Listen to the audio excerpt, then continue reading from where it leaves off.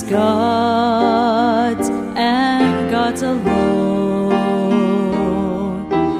God and God alone reveals the truth of all we call unknown.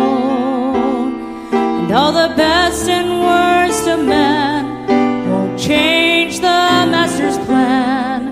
It's God's and God's alone.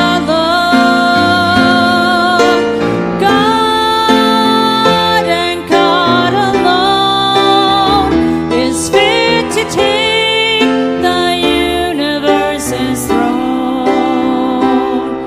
Let everything that lives preserve its truest praise. For God and God alone.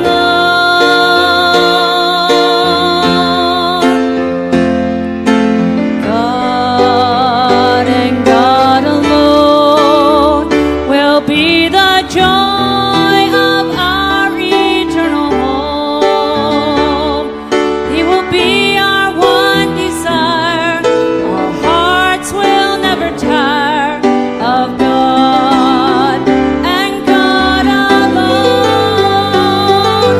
God and God alone is fit to take the universe's throne. Let everything that lives preserve its truest praise. For God and God alone. Let everything that lives preserve its truest praise. For God and God alone.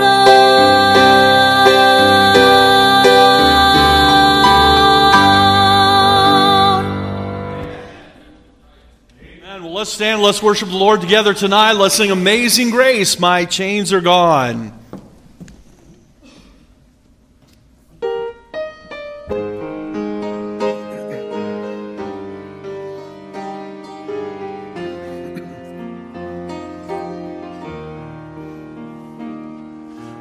Amazing grace, how sweet the sound that saved a wretch like me.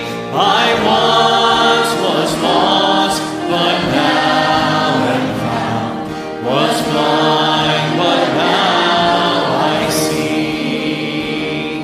'Twas grace that taught my heart to fear, and grace my fears relieve.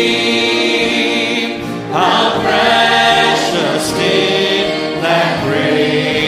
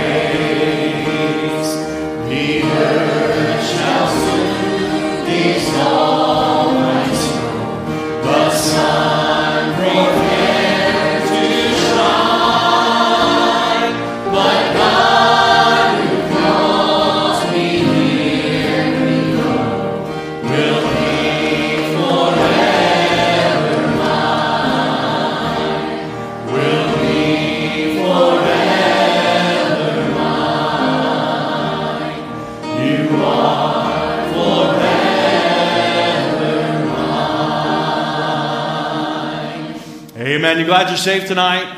Amen. We're glad that you're here, and let's pray for those. Of course, many are away for the holiday weekend, and we just want to rejoice that they're allowed to get away and get some rest, and pray that they're back here real soon to rejoice with us and worship together.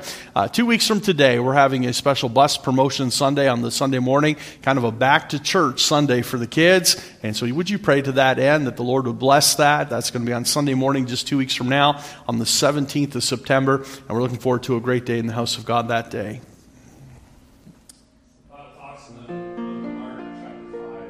About the man that was possessed by a legion. We just sang a song, Amazing Grace, my chains fell off. As we read this story, the Bible says in Mark 5 verse 2, and when he came out of the ship, immediately there met him out of the tombs a man with an unclean spirit, who had his dwelling among the tombs, and no man could bind him, no, not with chains. They tried physically to put chains on this man, but the legion, the demons that possessed him, gave him that strength to break those chains, but he was still bound, wasn't he? Not in physical chains, but spiritual darkness. And he had those chains that were on him, and he wasn't himself. He wasn't in control. And all the other things that affected him, because that often he had been bound with fetters and chains. The chains had been plucked asunder by him, and the fetters broken in pieces. Neither could any man tame him. And always, night and day, he was in the mountains and in the tombs, crying and cutting himself with stones. That's that darkness. That's the possession of Satan. That's what he wants to bring into his life, and that's what he had control. But when he saw Jesus afar off, he ran and worshipped him and cried with a loud voice and said, "What have I to do with thee, Jesus, thou Son of the Most High God? I adjure thee by God that thou torment me not." For he had said unto him, "Come out of the man, thou unclean spirit." When the Bible talks about that conversation that they have, but Jesus delivered him. Jesus set him free. In verse 15, the Bible says, they came to Jesus, the men of that city, they came to Jesus and saw him that was possessed with the devil and had the legion sitting and clothed in his right mind. Those chains, again, not physical, spiritual chains, those chains fell off, and God gave him freedom. And when he was come into that ship, he that had been possessed with the devil prayed him that he might be with him. Howbeit Jesus suffered him not, and said unto him, Go home to thy friends, tell them how great things the Lord hath done for thee, and hath had compassion on thee. And he departed and began to publish in Decapolis how great things Jesus had done for him, and all men did marvel. Isn't that the testimony of all of us? Spiritual chains, oppression, darkness, and then Jesus shows up, gives us deliverance, gives us freedom, and he says, go and tell people about it. Go and tell them your story. We call it a testimony, but it's what God has done. And I love that song, My Chains Fell Off. And for this man and for everyone here that's put their faith and trust in Christ, you don't have chains. They have fallen off. God has given you freedom. Let's pray together. Lord, we do love you, God. I thank you for this story of the power of Jesus, the power of the gospel. God, I thank you that we don't live under bondage of sin. God, that you've given us freedom, you've given us victory. God, I pray that we would take that to heart, and we would just tell the whole world about it. God, we love you, and we just worship you tonight. We pray in Christ's name. Amen. Well, let's continue to praise the Lord tonight. Psalm 150 says, Let everything that hath breath praise the Lord. Let's sing Psalm 150 tonight. Praise the Lord. You made the starry host, you placed the mountain peaks, you made the evening skies with wonders. The earth is your throne, from desert to the sea, all nature testifies your splendor. Praise the Lord, praise the Lord.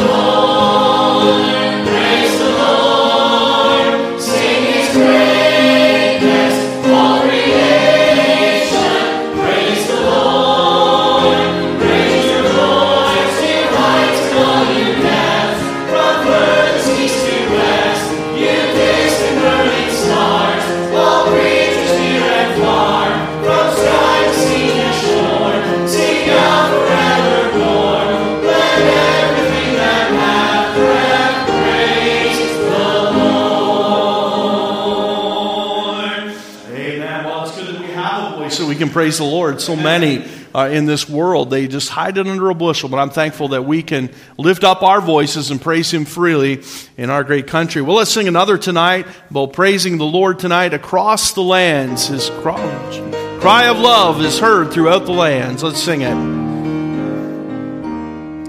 You're the Word of God the Father from before the world began. Every star and every planet has been fashioned by your hand. All creation holds together by the power of your voice. Let the skies declare your glory. Let the land and seas rejoice. You're the author of creation. You're the Lord of every man. And your cry of love rings out across the land. Yes, you left the chains of angels, came to seek and save the lost, and exchanged the joy of heaven for the anguish of the cross. With a prayer you fed the hungry, with a word you stilled the sea, and how silently you suffered, that the guilty may go free. You're the author of creation, you're the Lord of every man, and your cry of love rings out across the land. With a shout you rose victorious, wresting victory from the grave, and ascended into heaven, leading captives in your reign. Now you stand before the Father, interceding for your own. Now these trials and tribulations, you are leading sinners home. You're the author of creation, you're the Lord of every man, and your cry of love rings out across the lands. You're the author of creation, you're the Lord of every man, and your cry of love rings out across the lands. Amen. You may be seated.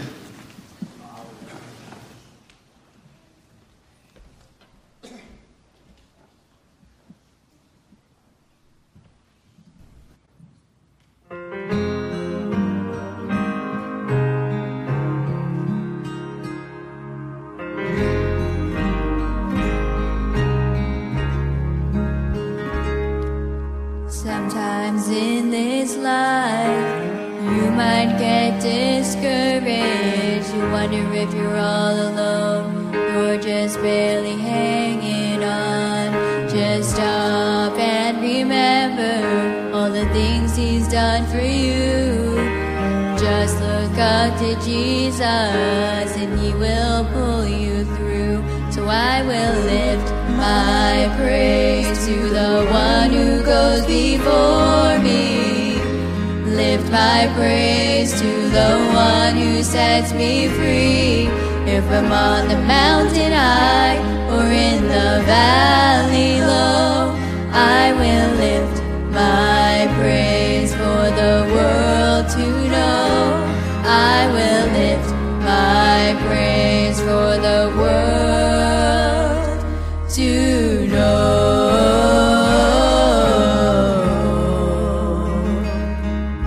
To know.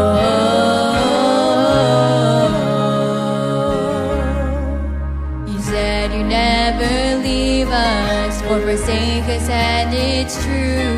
You're my today and my tomorrow, not living without you. So I'll give you every breath, Lord, use me as you will. You made a way when there was no way. I can't help but worship you. So I will lift my praise to the one who goes before me. Lift my praise to the one who sets me free. If I'm on the mountain high or in the valley low, I will lift my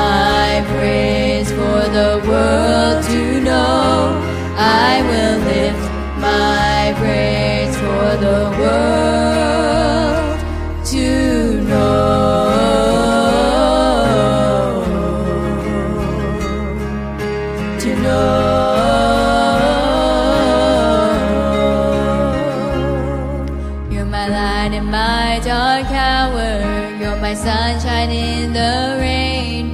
I'm surrounded by your love, Lord. You're my healer through the pain. You're my savior, you're my anchor. You're my refuge through the storm. I can't help but speak your name, Lord. We're gonna praise forevermore. I will lift my praise to the one who goes before me. Lift my praise to the one who sets me free. If I'm on the mountain high or in the valley low, I will lift my praise to the one who goes before me. Lift my praise to the one who sets me free.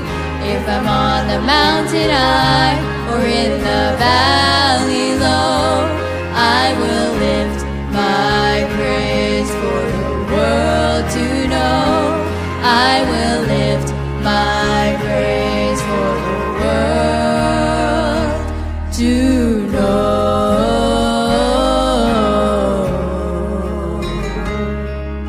To know.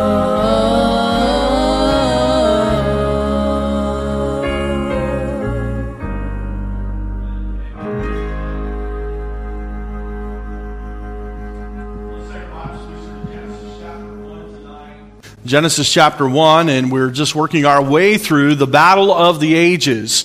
The battle of the ages. We had an introductory message that laid out all 5 attacks or points of attack by the devil.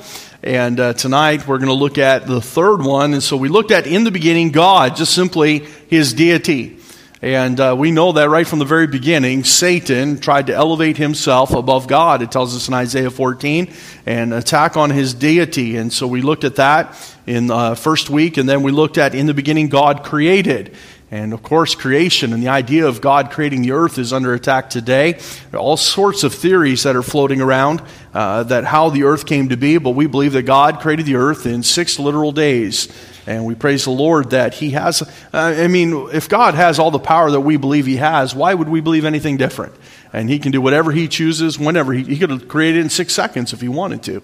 But he is a God of order, and he laid it out for us in 6 days. And then tonight, Genesis chapter 1, verse 26, we find the third point of attack. Let us make man in our image.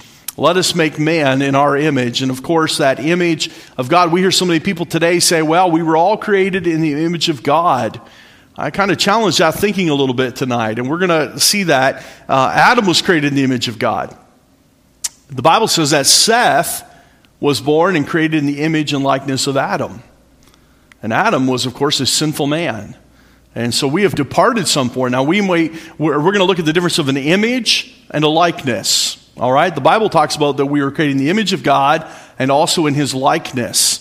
We're going to look at the difference in the two, and there's a slight difference that will help us understand. And so you might say today, I'm still in the image of God because we are a representation of, but we are no longer in his likeness. And that's what God is trying to redeem, to bring us back to be conformed to the image of the Son. Why? Because the Son is the express image of the Father. He wants us to look like Jesus so that we can be redeemed unto the Father and look like the Father. So let's begin tonight in Genesis chapter 1. And if you'll read in verse 26 with me, it's going to be more of a teaching time tonight. I was trying to look at this and work it up as a message in a sense. And how do we make an application here? And we'll get the application from it. But more of it's going to be information that will just help us kind of decipher the world we live in. You know, as we look to the world, you say, why is that happening? Why is man sunk so low? Because Satan hates God. And he will do anything to destroy him and those created in his image. And so let's look at the Word of God. The Bible is very plain, isn't it, that Satan is a murderer? And so let's look tonight, Genesis chapter 1 and verse 26. And God said, let us make man in our image. Of course, we don't have a full doctrine developed yet as of Genesis chapter 1 and verse 26, but we can already see the Trinity, can't we? Let us make man in our image, the triune God. And so God is speaking to himself, the Father, the Son, and the Spirit. How many of you know that the Word was present at creation and Jesus is the living Word?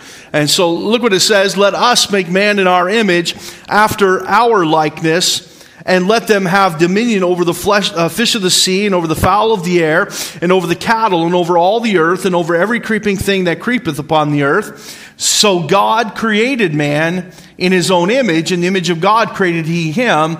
Male and female created he them. And of course, we're going to look at that later on. By the way, God created male and female.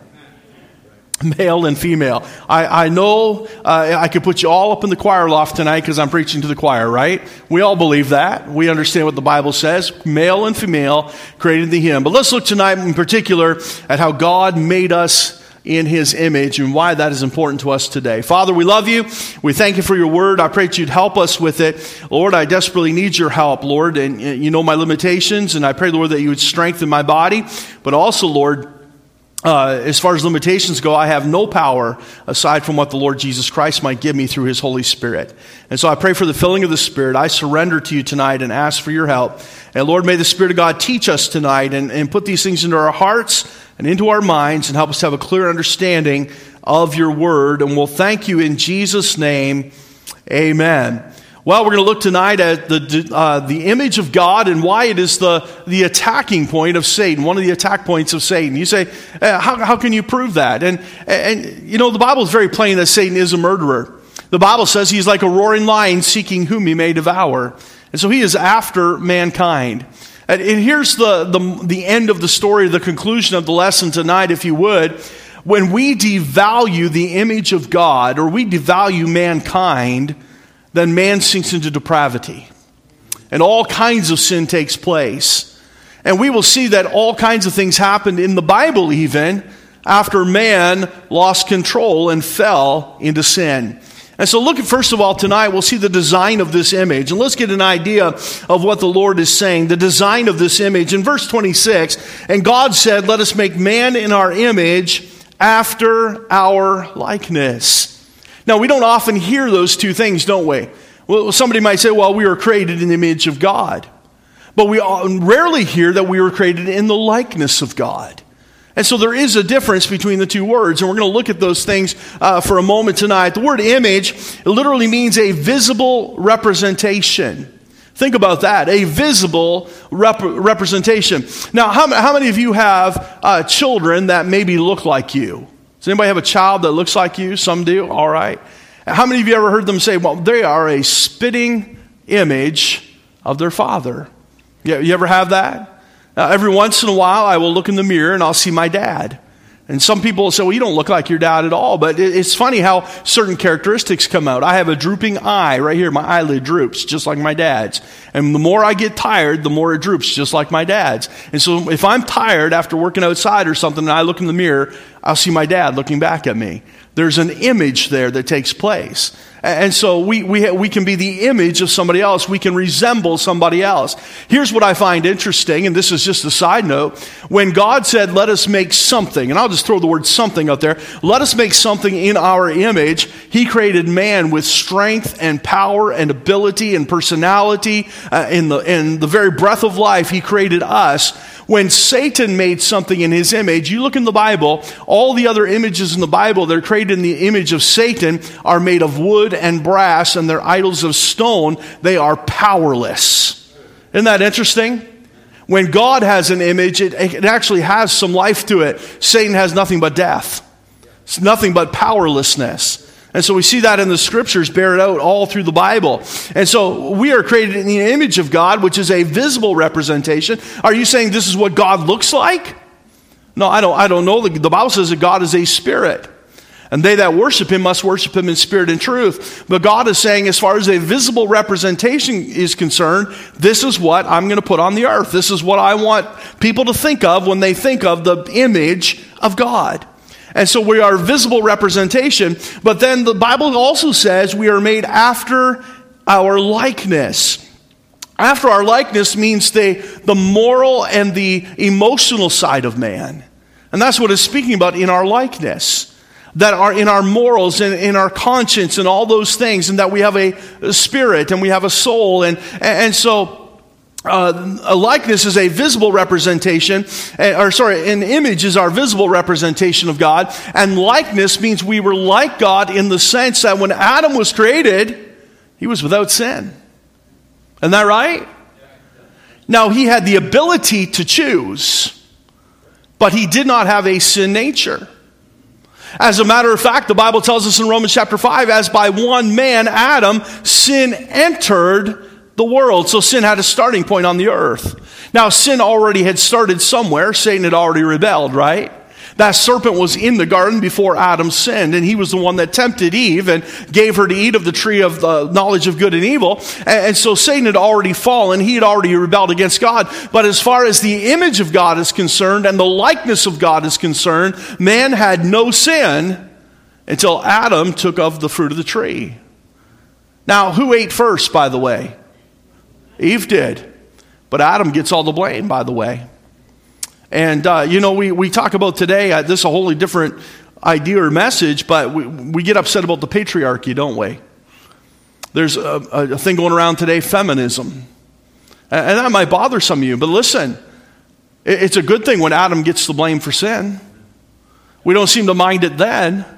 And so Adam is taking as the representative head of the human race, he is taking the blame for sin in Romans chapter 5. And so in that moment, we were still created in his image, but we sure didn't act like him anymore. Our likeness had changed. Now, let me give you a simple illustration. You might have met somebody, you say, well, they are the spitting image of their father, but their personality is completely different. You ever met somebody like that? They have the father who he looks like is a man of impeccable character, and yet this scoundrel is always in trouble. The father is a godly man, while this one's a charlatan or a wicked person.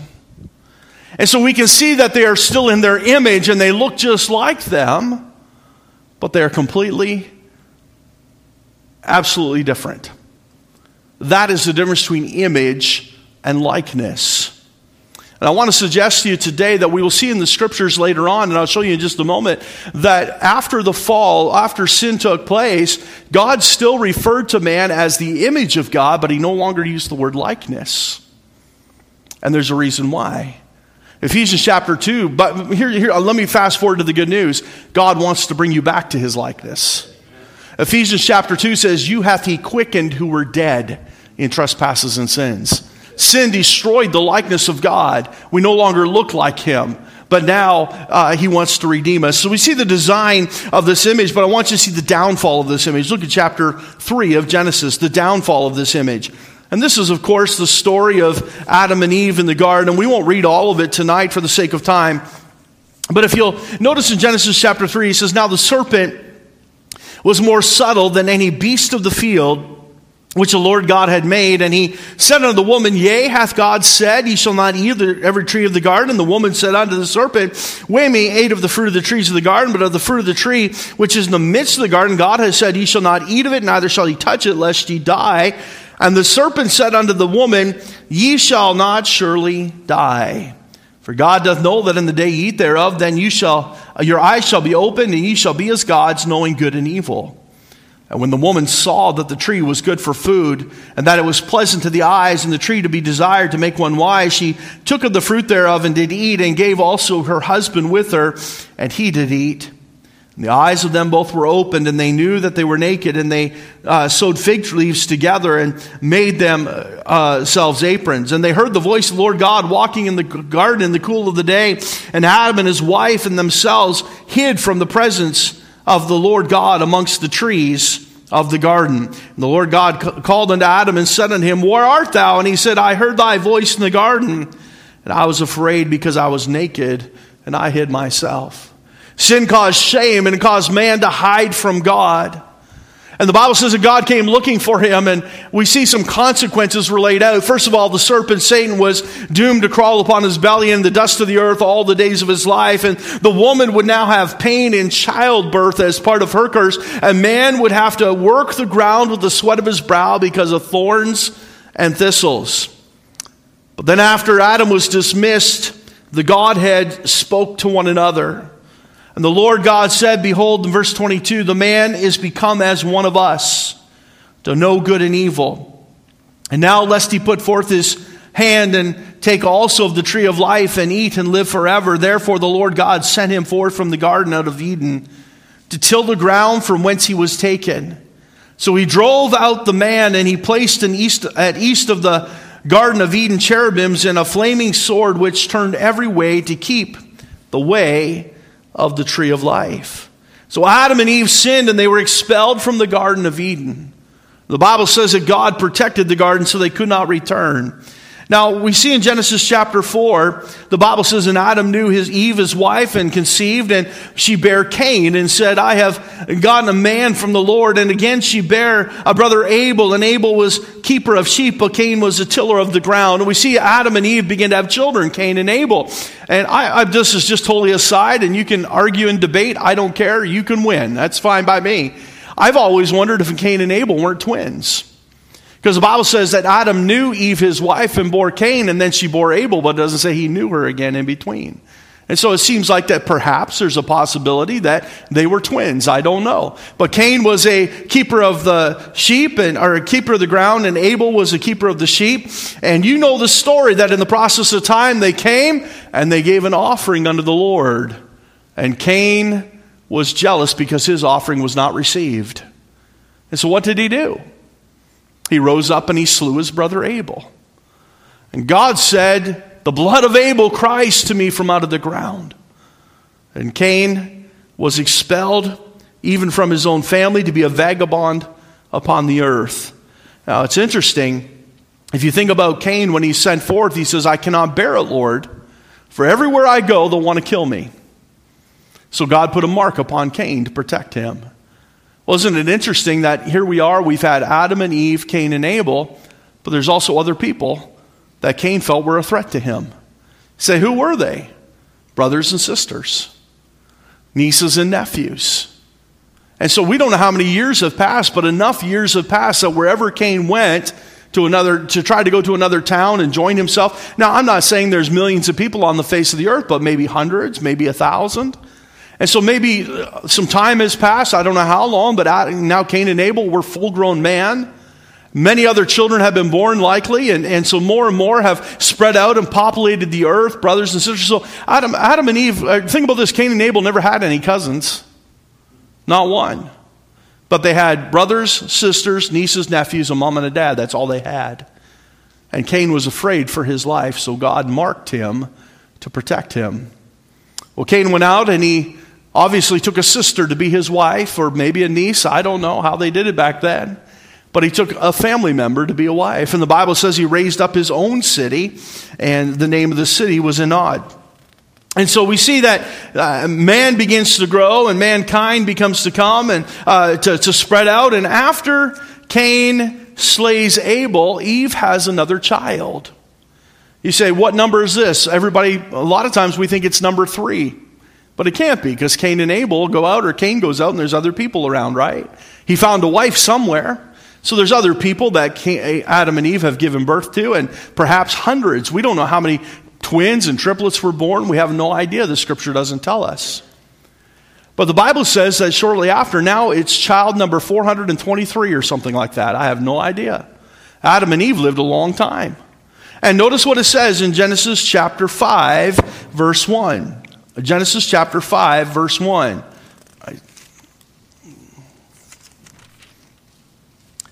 This is the book of the generations of Adam. In the day that God created man, in the likeness of God made he him.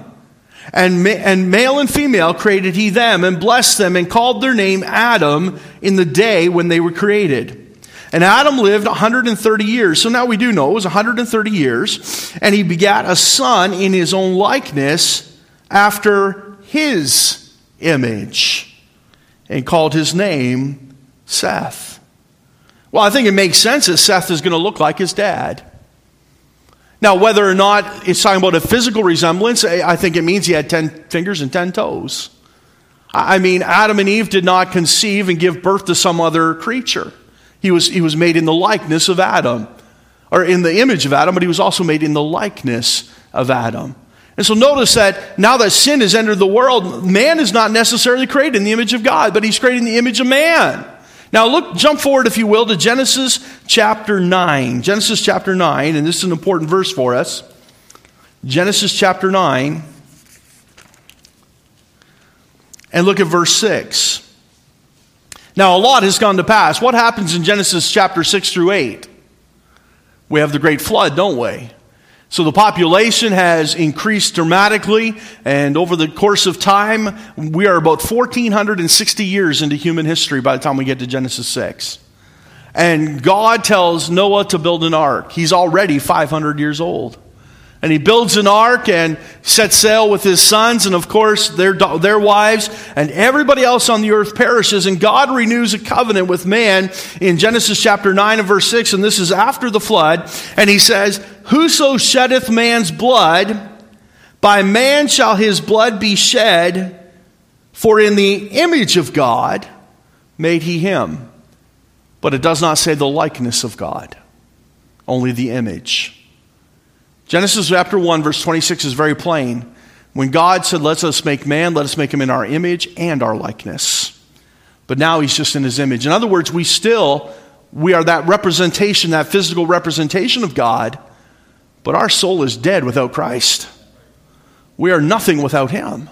We are lost and on the way to a Christless eternity, and every man, woman, and child must be justified by faith in God. And so we must turn to him. And so we see the downfall of this image. Turn, if you will, to Romans chapter 5. We have referenced that several times tonight, but let's look at it because it's important to our lesson about man and sin. Romans chapter 5. Let me say this. As much as I say Satan wants to attack the image of God, and he hates the image of God, or he hates mankind, we are our own worst enemies. The Bible says about the lust of the eyes and the lust of flesh and the pride of life, and we sin when we are drawn away of our own lust and enticed. We have a free will and we have a sin nature, and we give in way too often. God says we're to be holy as Christ is holy, and that's a choice we must make to follow after the Lord Jesus Christ. And so though Satan attacks and he throws temptation in our path, and we know so well because of the very visual representation of that when Christ was tempted by Satan in the desert, we still have a choice. The Bible says, "Submit yourselves therefore unto God and resist the devil, and he will flee from you." So we have a choice to resist that sin. Romans chapter 5, look at verse 12. The Bible says, "Wherefore, as by one man sin entered into the world, and death by sin, and so death passed upon all men, for that all have sinned. For until the law, sin was in the world, but sin was not imputed when there is no law. Nevertheless, death reigned from Adam to Moses, even over them that had not sinned, after the similitude of Adam's transgression."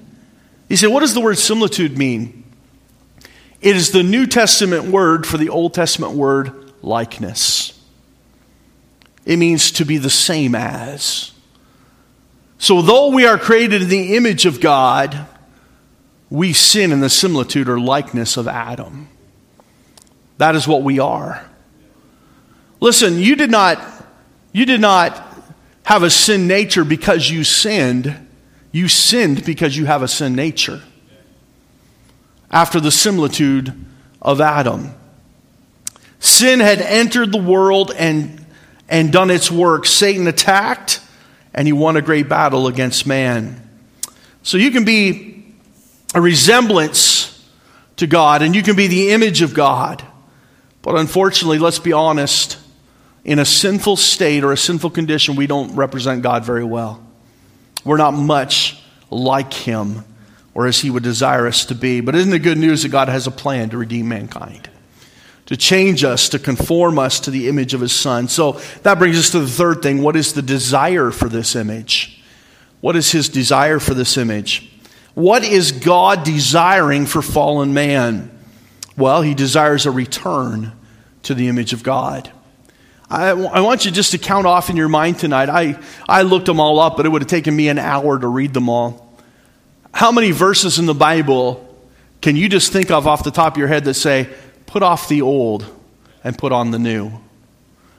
Let's crucify the affections and the lusts of this life. We are bought with a price. Therefore, glorify God. Romans chapter 12, I beseech you therefore, brethren, by the mercies of God, to present your bodies a living sacrifice, holy, acceptable unto God, which is your reasonable service. But listen to this, and be not conformed to this world, but be ye transformed by the renewing of your mind. If we were already perfect and holy and just and right, we wouldn't need to be transformed. But we no longer look like God wants us to look. And so he says we must be transformed. Romans chapter 5, you're already there. Look at verse 15. But not as the offense, so also is the free gift. Isn't that good news? For the wages of sin is death, but the gift of God is eternal life through Jesus Christ. For if through the obedience of one many be dead, or the offense of one many be dead, much more the grace of God and the gift of grace, which is by one man, Jesus Christ, hath abounded unto many. You have to forgive me when I missay a word. My mind is filling in some of these letters as we go. And not as it was by one that sinned, so is the gift. For the judgment was by the one to condemnation. But the free gift is of many offenses unto justification. For if by one man's offense death reigned by one, much more they which receive abundance of grace and of the gift of righteousness shall reign in life by one, Jesus Christ. Can I summarize that verse for you? Here's what it says. You're a great sinner, but he's a great God. He has got much more grace than you can ever give him credit for. And he's willing to forgive you and to love you and to show mercy upon you. No matter what you've done, his grace is more abundant. Verse 18, therefore as by the offense of one judgment came upon all men to condemnation, even so by the righteousness of one the free gift came upon all men unto justification of life. For as by one man's disobedience many were made sinners, so by the obedience of one shall many be made righteous. Listen, here's what he's saying. You could be Adam or you can follow Christ. You were born with a sin nature after the similitude of Adam, and you can continue down that path all you want, but it's destruction, it's death, it's a place called hell. Or you can follow after Jesus Christ and be redeemed and find grace and be forgiven and find mercy and have eternal life if you follow Christ. Verse 20, moreover the law entered that the offense might abound, but where sin abounded, grace did much more abound. That as sin hath reigned unto death, even so might grace reign through righteousness unto eternal life by Jesus Christ our Lord. What is God's desire for a fallen image, one that had been created perfect and sinless and fell because he gave in to temptation and followed after his heart? God says, I want to redeem you. I want to make you right. And so we see the desire for this image. I want you to see, first of all, the need for change. The need for change. I had mentioned a moment ago to think in your mind of all the verses that come to mind and how they just pop. They say we need to be changed. How about you must be born again? We need new life in Christ. Whosoever believeth in him should not perish but have everlasting life. That implies that we are living without everlasting life. That there's a change that must take place in our lives. 2 Corinthians 3:18 says this, but we all with open face, beholding as in a glass the glory of the Lord, are changed into the same image. There's that word again, from glory to glory, even as by the Spirit of the Lord. He says the more that we look unto Jesus, the more we learn about Christ, the more we study him, the closer we draw to him, we are looking at him as if in a glass. And we are changed into that same image. That's not a bad thing, because he is the express image of the Father. He wants us to change, to be like him. Listen to this verse, Ephesians chapter 4, verse 22. That you put off concerning the former conversation, the old man, which is corrupt according to the deceitful lusts, and be renewed in the spirit of your mind, and that ye put on the new man, which after God is created in righteousness and true holiness. I think if we're honest with ourselves, we see throughout the Scripture the need for change. That God doesn't want to leave us where we are as this fallen image, but He wants to redeem us. But how does that happen? Not only does the Bible express a need for change, it tells us we have a need for Christ. That we must come to Him. And why? Why Christ? Because Hebrews chapter 1 says this, who being the brightness of His glory and the express image of His person, and upholding all things by the word of His power, when He had Himself purged our sins, sat down at the right hand of the Majesty on high. Now, the word image in the New Testament means something a little bit different than it does in the Old Testament. In the Old Testament, we have the word image and likeness. And we have the word image, which means a physical representation. And we have likeness, which speaks about our character and our soul. And we know that's what sinned and fell. But here's what it means in the New Testament. To be conformed to the image of the Son means both. It is a combined word that implies that not only are we the physical representation, but He also wants us to be a spiritual representation of what God wants us to be. And so we look at Philippians chapter 2 and verse 7. Here's something that I find interesting. Listen to this verse. Talking of Jesus, but made Himself of no reputation, and took upon Him the form of a servant, and was made in the likeness of man. Jesus Christ became like you so that you could become like Him. Isn't that a wonderful thing? He became God in the flesh that He could pay the price for sins on the cross because you couldn't afford that price. And He died upon the cross of Calvary. The Bible says in Philippians chapter 2 verse 7 that He made Himself in the likeness of men. But verse 8 says, and He humbled Himself and became obedient unto the death of the cross.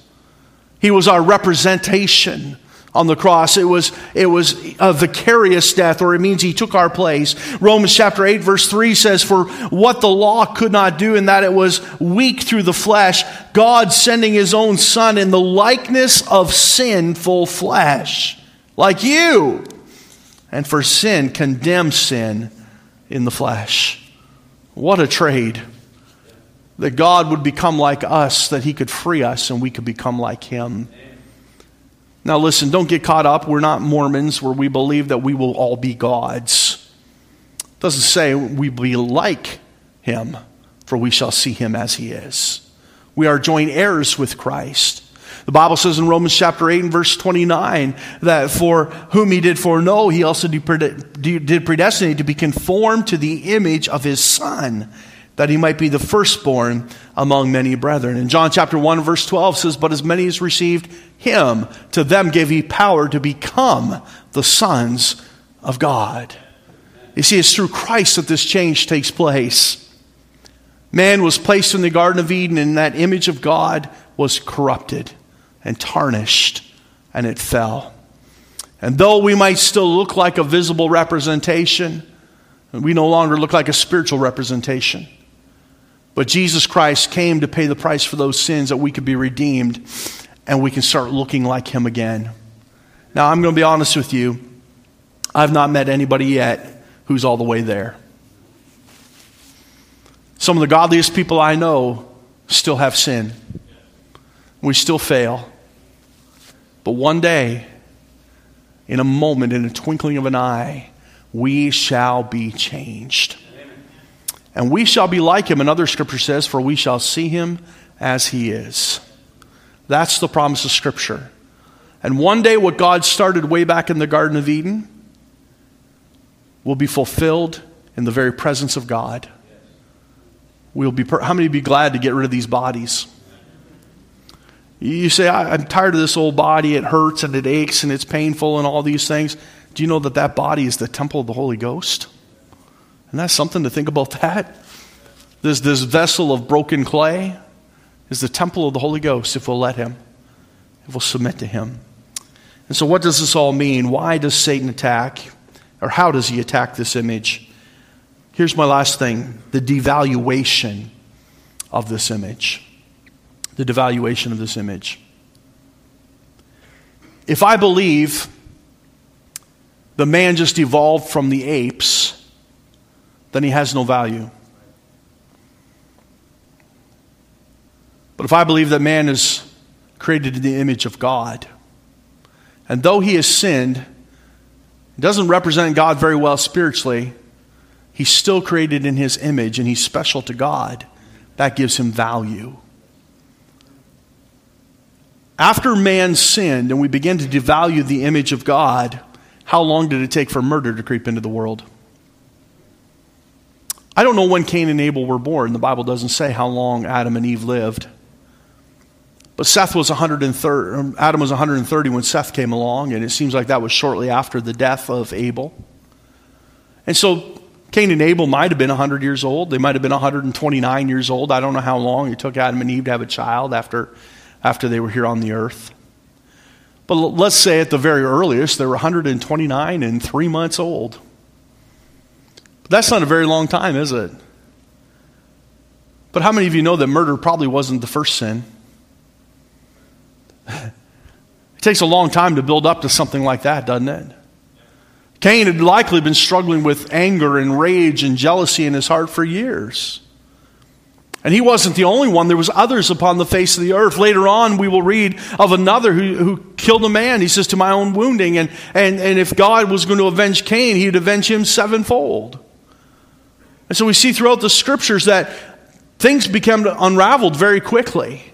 By the time we get to Genesis chapter 6, the Bible says the wickedness of man was coming up into the face of God. So much so that God needed to judge the entire earth, and he wiped it out with a flood. But Noah found grace in the eyes of the Lord, and him and 7 others were saved, and that's it. Out of the entire population of the earth at that time. You say, well, it couldn't have been that many. We're talking about into 1,400, and I believe it's about 1,460 years into human history. A lot of people have been born. And don't forget, those people live 900 years. And how many kids can you have in 900 years? That's a lot. Well, you think you got a big family. And so the earth has been growing and sin has been rampant. We read in Genesis 6 about the wickedness of man. I'm reminded in the Bible about Tamar, David's daughter, who was raped by her own brother. We see in Exodus chapter 22. Do you know what Exodus chapter 22 tells us? Over and over again, it gives all kinds of laws. Exodus chapter 21, verse 22. But it gives us all kinds of laws for people. Do you know what some of those laws are? Way back in Exodus chapter 21, a man shouldn't dress like a woman. In Exodus chapter 21, verse 22, it says, if a man harm a woman and the fruit of her womb departs from her. It's warning against abortion or the killing of a child in a womb. I heard a preacher the other day say, we hate children in our society. We hate them so much we kill them in the womb. And it's true. I'm just saying this, when we stop realizing that man was created in the image of God, we begin to devalue human life. And we see rape, and we see murder, and we see trafficking of children, and the abuse of people. We see abortion. You say, why? Because Satan hates the image of God. And he is so smart. He is so smart, he doesn't even have to do anything anymore. He just has to tell this guy that this guy isn't worth anything. That he came from monkeys. That he wasn't creating God's image. He isn't special unto God. He doesn't have a soul worth saving. And the world has gone out of their minds with hatred. Let me tell you this. A few years ago, well, it's been probably 16, 17 years ago now, when we lived in Hamilton, there was a story on the news about a week apart. This happened about a week apart, really happened, where some lady was driving down the QEW with her husband and they were having a fight. And in order to get his attention or to threaten him in somehow, or she was in some place of despair, I don't know what caused her to do it, she took her baby and she held it out the window on the QEW going 120 kilometers an hour. And she threatened to throw that baby out on the highway and kill that baby. You say, what happened to her? Well, she got counseling, rightfully so. She needed help. Obviously, something was wrong. But they never took the child from her at all. She never got any penalty or jail time. They said, well, she's sick and she needs help, and okay. 1 week later, somebody went along the QEW and they threw a puppy out the window and killed the puppy. Guess how long that guy got in jail? From what I heard, he got sentenced for 5 years and he served 3 for killing that puppy on the highway. Think about that. We value the life of animals more than the life of human beings in this world. We will kill a baby in the womb. But if you go and willfully kill an animal or hurt an animal, you're going to jail. Now, I'm not advocating you do any of that. Understand me. But isn't our society out of control? We have no value for human life because we stopped believing a long time ago that man was created in the image of God. And so Satan has attacked it. Think about this. If I could just close with this illustration. We had 4 kids. And we had 2 boys and 2 girls. Well, we still do, by the way. And we had a boy, and then we had a girl, then we had a boy, then we had a girl. And in case you haven't heard, I got a couple grandsons. I don't know if you know that. I like talking about that. But you know, those kids, I'd like to tell you that they always got along. I'd like to be able to say that. Did your kids always get along? 100% all the time. Never fought, never argued. Well, our kids, that Brother Roberts, and Pastor Roberts, let me tell you something about him. He grew up with 4 sisters. And he treated them all like princesses. I know that. But we all have those different circumstances. Sometimes we argue and we fight. Brother Roberts never got to use a bathroom in his house ever in his life. But our kids would sometimes, they'd get after it. They'd be angry. And I'm telling you the truth. I'm telling you the truth. They'd be sitting in the car. How many of you parents can relate? Mom, Emily's on my side. Look, one finger is over the middle. That was Austin. That's just the way they did it. I'm not lying to you. We would hear this, Mom, Austin's looking out my window. That's just kids, isn't it? And they would fight and they'd bicker. And they'd get angry with each other and they'd wrestle and all kinds of things. Do you know who that hurt the most? It hurt Mom and I. It hurt us the most. We hated to see that. Hey, that's your best friend. God gave you a brother and a sister to love, to protect one another. That hurt us the most. I think Satan knows that. And when he can get him saying, you're not worth nothing. That baby in the womb is nothing but a clump of cells that we can abort and kill. No, that was created in the very image of God. Well, you know what the Bible says about a baby in the womb? They were fearfully and wonderfully made. God said that he possessed the reins even in the womb. It's incredible to think what we will do in the name of convenience and science. Let me tell you, none of that is true. It's all hatred. Satan is a murderer and he hates us. And he's seeking whom he may devour. That doesn't sound kind, does it? But the best way he does is he just gets us to devalue human life and say, you're not worth a thing. And so go and attack each other. And Satan sits back and he giggles and he laughs. I got thinking about this the other day. Years ago, there was a student from Crown College, Christian Bible College, and he was misguided and he sinned. And he went and he bombed an abortion clinic. He did that. And I thought, as much as I hate abortion, and they were killing helpless, unborn babies in that place, Satan got just as much joy out of that guy bombing that clinic and killing all those people. Because he devalued human life just as much as they did. And Satan just kicks his feet back and he giggles and he laughs as the world goes to hell. Because we look at one another and say, you're not worth a thing. You're not created in the image of God. God help us. God help us, and God help our world.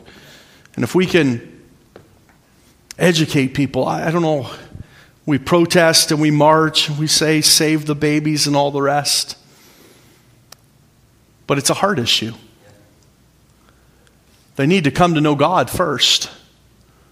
And once they know God and they realize that they were created in His image and that others are as well, perhaps we can see a restoration.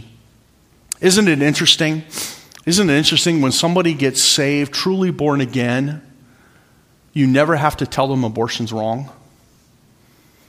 You never have to say that hurting others is wrong or stealing is wrong, disrespecting people is wrong. Because we begin to respect one another because we realize they're created in God's image. Those are God's kids, and I'm not going to mess with them. God help us. Father, I pray that you just speak to our hearts and help us tonight. Lord, just to take what we've learned and help it to just deepen our understanding about the world around us. And Father, we so often forget, though we're created in the image of God, we are after the similitude of Adam. We are sinners. And Lord, the world's problem is not necessarily all these issues we talk about. Their problem is they don't have Christ.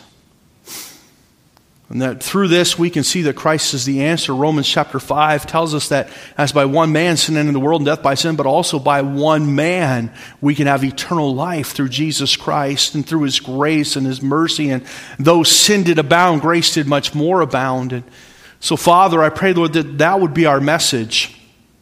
Man is lost, but we have a great Savior. And so Lord, I pray that you speak to our hearts and help us. We'll thank you in Jesus' name. Amen. Let's stand to our feet tonight. We'll just sing a hymn of invitation. And, if you'd like to pray, God bless you. You can come and pray. Maybe there's somebody you're praying for that's thinking about some of these things we talked about, and they need the grace of God to speak to them. Help them to see what they need through Jesus Christ.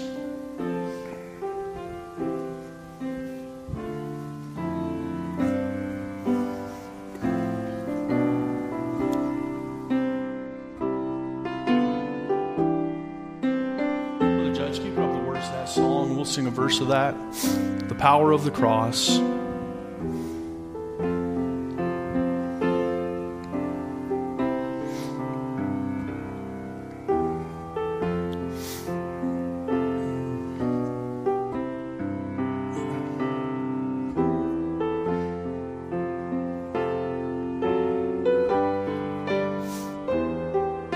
Amen. Let's sing the first verse of that song. Oh, to see the dawn of the darkest day. Oh, to see the dawn of the darkest day, Christ on the road to Calvary, tried by sinful men, torn and beaten then, nailed to our cross of wood. This the power